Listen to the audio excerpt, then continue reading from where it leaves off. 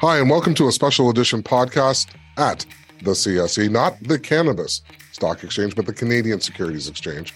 And today I'm here with Jeff Guillot from Millennial Strategies, LLC. Why am I here with Jeff? Well, I'm not going to do the talking. I'm going to leave that up to Jeff. Jeff, tell us a little bit about what you do, why you're here, and what Millennial Strategies is all about.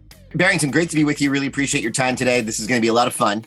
I'm going to talk about, perhaps my two favorite things, like myself and cannabis. So we could not be better situated to have a fun conversation today. I am one of the two partners at Millennial Strategies, LLC. We are a New York State-based government and public relations firm. So we do a lot of lobbying work on the federal level, on the state level, and throughout multiple municipalities.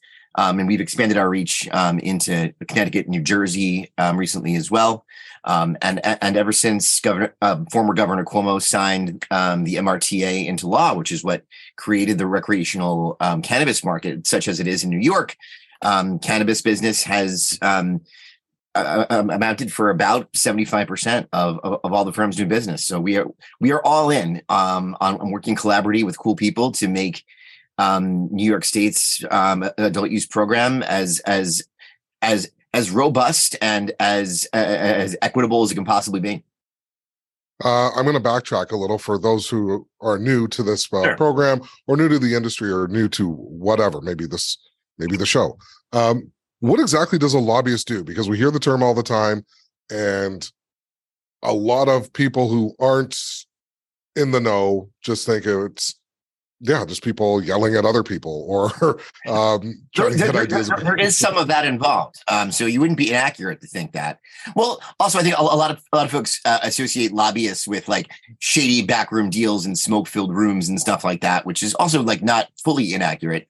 But like the way I like to always explain it is that, it is implicit within the U.S. Constitution that like the people have the right to redress Congress for their grievances. So like the right to lobby, the right for an individual to ask government for something that they or their constituency want is really a constitutionally protected right. And that's what we do. We work with folks who want to make government better in some way or another. And are looking to achieve a certain goal and work collaboratively with one or more levels of government to be able to do that. No, that's awesome. And, it's government for the people, by the people. And you know what? And that branches really nicely into this topic of cannabis. And it has been divisive. It's been helpful. It's been two-sided. It's the largest growth industry in the world currently, as well as having a quality of life impact, which some people are trying to measure, but it can't really be measured. But let's get to New York State. Right. And there's the first round of licenses. It's called the CARD licenses, CAURD. Yes, can you tell us a little bit about that and what your thoughts are? Right. So last Monday, New York State issued the very first dispensary licenses statewide. They issued 36 of what are referred to as card licenses, which are licenses that are awarded to folks specifically who have been impacted in some way by the criminal justice system and by the war on drugs. So the folks who get the first crack at owning and operating an adult use dispensary are folks who were unjustly affected by the criminal justice system years prior. So a lot of the folks that receive licenses are folks who may have served prison time or something like that for a low-level marijuana conviction and things of that nature. So the very first ones went out. There's going to be more because like certain regions of the state, of course, are injuncted by a lawsuit. But places like Manhattan, Long Island, the Hudson Valley have started to get licenses given out. And the hope, as declared by New York State's governor and the powers that be here, is that at least some of those dispensaries will be up and running by the end of the year. And that would really be a tremendous achievement if you look at how long it's taken for some of these other states to become fully functional after enacting legislation was passed and or a referendum was passed. Massachusetts took some 3 years, and New York could pull it off in half the time. President Biden made headlines by offering an expungement for those who had a criminal record. And I know I'm completely paraphrasing. So right. It's how does will this affect it? Will this affect any of those card licenses? Will this affect the progress that New York State has made as far as going forward with the regulations? Is there an impact at all? Unfortunately, not really. I mean, the clemency granted by President Biden affects a very, very narrow constituency of people who have federal convictions for cannabis. The vast majority of convictions are on the state level. But what it really was a signal to the states from the White House that they are supportive of trying to make progress on cannabis reform. Because the president also the same day announced that his Department of Health and Human Services intends to look further into how to effectively deschedule marijuana or cannabis. Unfortunately, the federal government here views cannabis through the same drug scheduling light as really addictive illegal drugs like heroin and cocaine. And it doesn't take a rocket scientist to realize that's unjust. And if you federally descheduled, that would be a really positive step in the right direction to allow for the movement of cannabis across state lines, and it's certainly a step towards being able to have multi-state operations. As opposed to right now, where it is illegal, to move a cannabis product even between two permissive markets like New York and Massachusetts, or New York and New Jersey. And for those that might be following the program and following the Canadian Securities Exchange, we've been speaking for years that one of the greatest impacts that will change the landscape of cannabis in North America, but particularly in the United States, is the erasing of borders and the ability to transport it. I think it'll have a bigger impact than legalization. I think it'll have a bigger impact than safe banking. I think that will be the number one change for the face of the industry, and I stand by those statements. No, I'm inclined to agree with you. Now let's talk about New York State, and it has the microscope on it. Everyone is looking at New York State, and how is it positioned to do better than the other markets, than Connecticut, Massachusetts, and we're just talking on the East Coast, never mind the West Coast, which is of course California, and it shouldn't be a West Side versus East Side thing, but they're different markets. But how is New York State positioned? Because we know in the next 2 to 3 years, it has the potential to be a top 3 cannabis area in the world.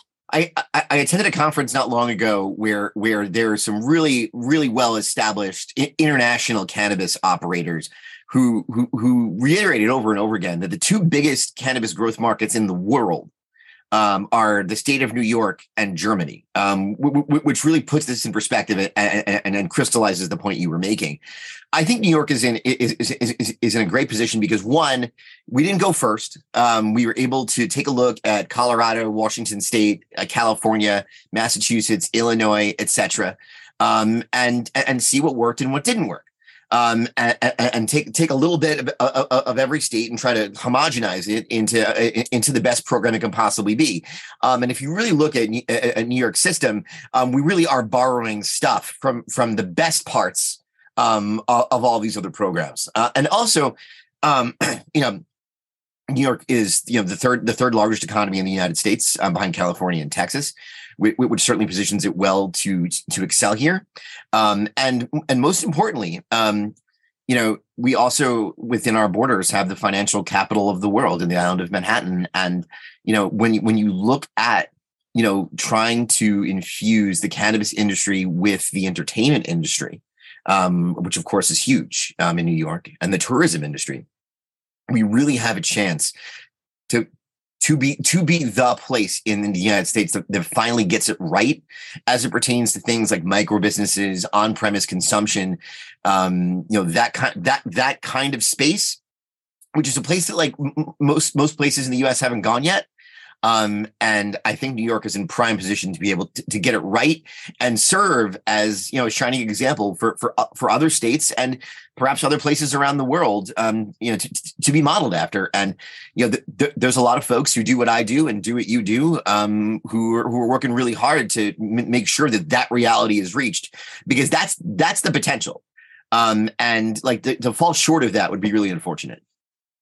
Yeah. And folks, keep in mind when Jeff says, New York will be the model. New York won't get it 100% right. No one will. Oh, no. But no. New York needs to, and I think it can come closer than anybody else has, especially with the recognition of the social impact and then combining the legacy market, which I guess sort of leads to the next question as to what will happen to the legacy market once New York State comes online fully. Well, right now the legacy market is thriving, right? I mean, let's make no mistake about it. You walk into Times Square or you walk around the Lower East Side of Manhattan, you don't find the legacy market. The legacy market finds you. And that's largely because we have all but fully decriminalized marijuana, cannabis rather, so you have folks who are operating within this like black/gray space, and are dispensing it rather openly. The state indicates that it's largely a local law enforcement problem to rectify it. The New York PD, police department doesn't, is not equipped nor has a desire to really crack down on it. And so as a result, you have a really, really prosperous gray market right now. And as more dispensaries will come online, I do think that's going to be dissipated somewhat. But like it's gonna be a minute before the legal market is able to compete with what the illegal market is able to produce. And also, you do have a tangible amount of localities outside of New York City that have opted out, that are not going to be allowing for dispensary activity within their border. The largest being Nassau County, the very large suburb to the east of Queens. That's a county of 1.3 million people that is not going to allow dispensary activity at all. But those people are still going to consume cannabis. They're going to get it one way or another.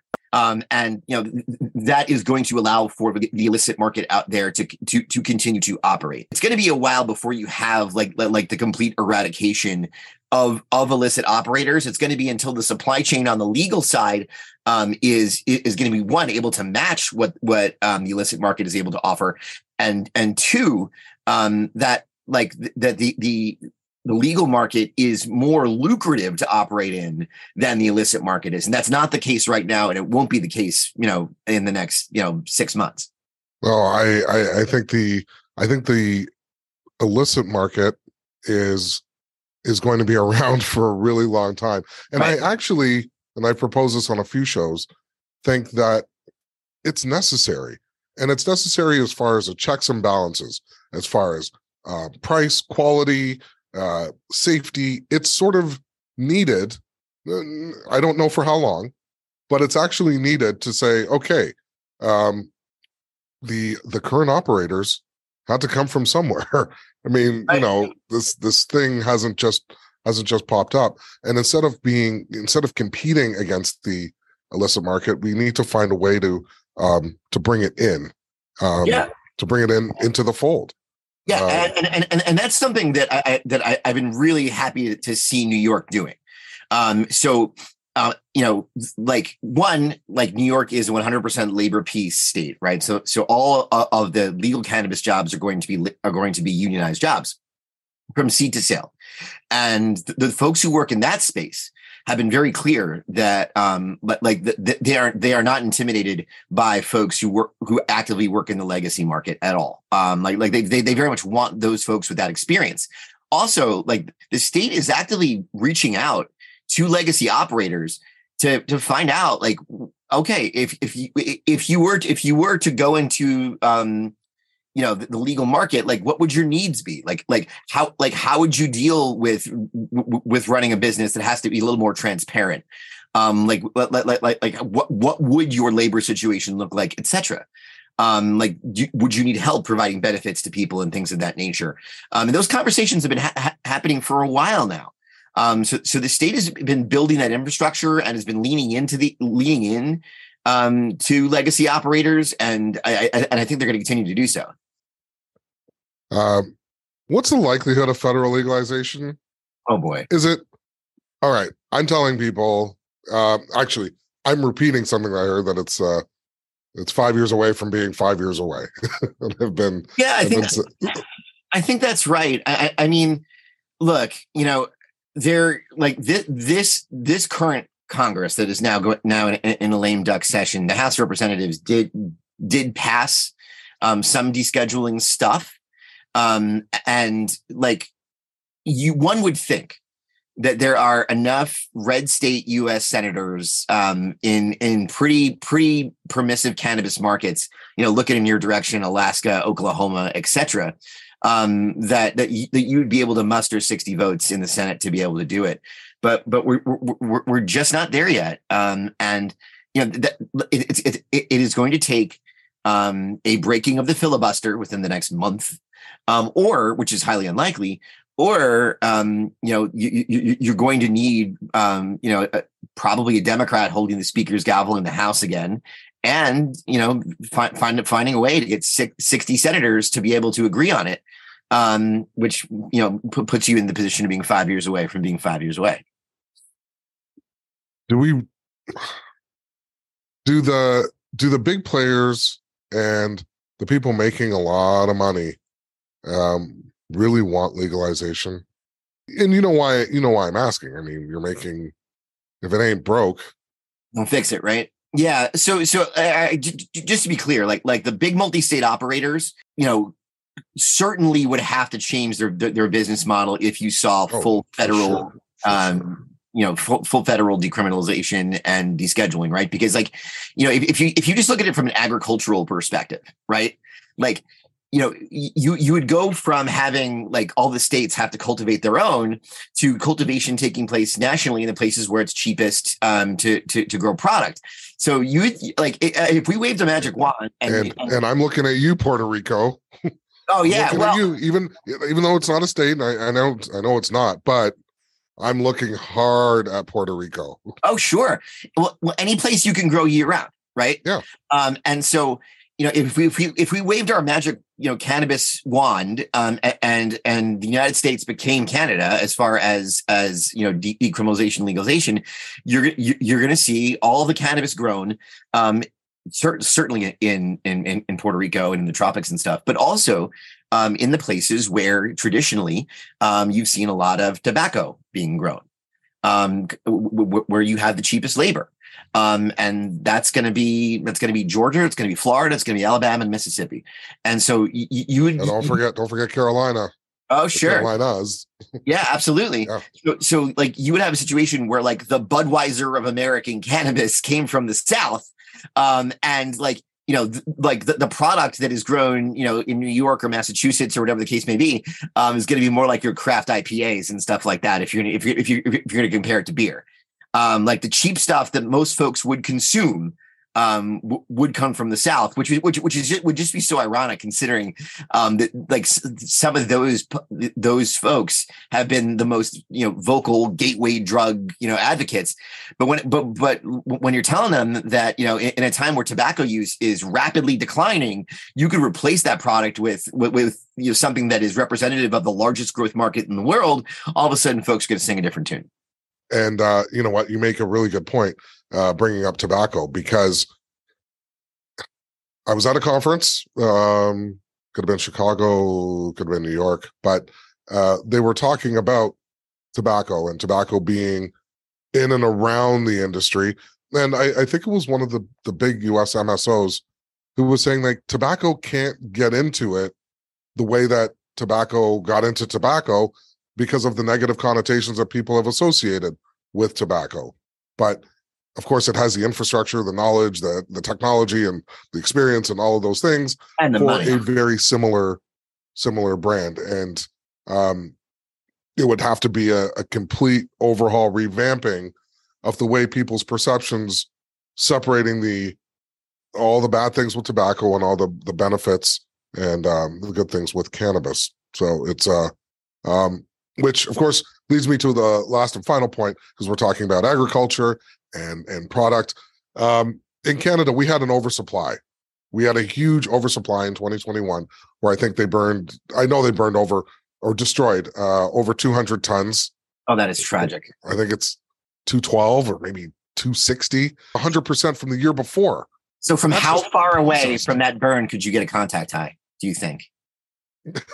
There is video on YouTube of a news reporter. It was pretty much within 10 seconds. He couldn't finish. He couldn't finish the report. Yeah, let's talk about oversupply and Sure. What can be done, because I was speaking with Vlad from the Happy Monkey. Shout out to the Happy Monkey crew. He was saying that one of the things he was saying is that the issue won't be oversupply. It's going to be undersupply once everything actually gets up and running. There will be more than enough demand to go around. Right now, there's a very, very small, minuscule number of medical patients in proportion to the rest of the population. That's just in the New York State area. We're not even talking Connecticut and New Jersey and all those places. But as of right now, what do you think can be done with the oversupply of cannabis that's currently in New York State? Well, so right now you have a situation where you have your conditional cultivators who were growing it, and mostly in upstate New York, and they've been growing it since April when those licenses were given out, and now they have this product which is almost 100% an outdoor product, which is not stuff most folks would want to smoke. And the dispensaries aren't open yet. So like we're starting like in this little microverse of conditional cultivators and conditional retailers with a bit of an oversupply problem. But what Vlad is 100% right about is that once the market gets going and once the dispensaries start to open up, there's definitely going to be more supply than demand. And pivoting to your earlier point, like the concern is going to be that folks are going to continue to turn to the black market. Because they're not going to have the same problem, and so like states are always managing this incredibly delicate balance, and it's again, this is another one of the things that federal descheduling can help with, because California has a similar problem. They have a massive oversupply because cultivation hasn't been adequately managed. What would be great is if there was like a statewide piece of blockchain technology that was able to like accurately track how much is being grown versus like how much is actually being sold, and like trying to carefully manage how much product we put out there. But like also it's a free market, and like you can't really tell people how much they can grow and how much they can't grow. So it's a really, really delicate balance that folks have to strike. And like our marketplace is going to face a myriad of supply chain issues as it tries to get off the ground. No, Jeff, I couldn't agree with you more. The growers that have been doing this since April, they've fine-tuned their technique, and they've made the appropriate relationships and all of those things. And right now, it's the illicit market has never had as good the best quality weed that's out there. I think this is the time. This is the time that if you're going to look for actually really, really good cannabis in the illicit market, it's never been better. Because as we know, and we're being frank, we're being honest, the weed from the legal market, if you can't find a home, it's going to find a home. Oh yeah, 100%. 100%. So, And understand too that like when these conditional dispensaries, the card licensees open up their doors, next month, the month after, whatever the case may be, they're not going to be selling flower. It's not going to be like walking into a dispensary in Toronto or in Boston, where you have a wide variety of flower to choose from. It's going to be vapes and distillates and things like that, because the market's not mature enough to produce like high quality, indoor grown hydroponic flower. It's out there in the black market for sure, but it's not going to be in these dispensaries. Well, Jeff, I just want to say that thank you for taking the time to talk a little bit about what you do, talk about New York State, and of course, Millennial Strategies. Jeff, if people want to get in touch with you or get in touch with your company or organization, how can they find you? Sure. You can find us at millennialstrat.com is our website. We have a cool little chat bot there you can engage with. We work with a bunch of folks who are applying for licenses right now, trying to find the right piece of real estate, trying to negotiate local government, that kind of thing. And we also work with plenty of, cannabis adjacent businesses who are looking to get into the market. Everything from testing to vaping to beverage, and back again. So, again, the website is millennialstrat, STRAT.com. And we'd love to hear from you. Final quick question. Are you receiving a lot of calls from Canadian retailers or Canadians who are looking to explore opportunities in the US? We've heard a little bit from like venture capital folks from Quebec and Ontario for sure. And I know that some of the Native American tribes that we're friendly with have certainly been working with folks from across the border to compare what those markets can look like, because some of the tribal reservations, notably like the St. Regis Mohawk, have had a pretty robust dispensary infrastructure already. So like that's the extent to which we have talked to our friends from the north, but always welcome more engagement. I'm a huge fan of all things Canadian. Well, thank you. And we're a huge fan of you and of Millennial Strategies. Thank you to yourself and to the wonderful team that you have behind you. Sure. I've been your host, Barrington Miller. Thank you for taking the time to check out the special edition report brought to you courtesy of the Canadian Securities Exchange. Check us out on the next episode.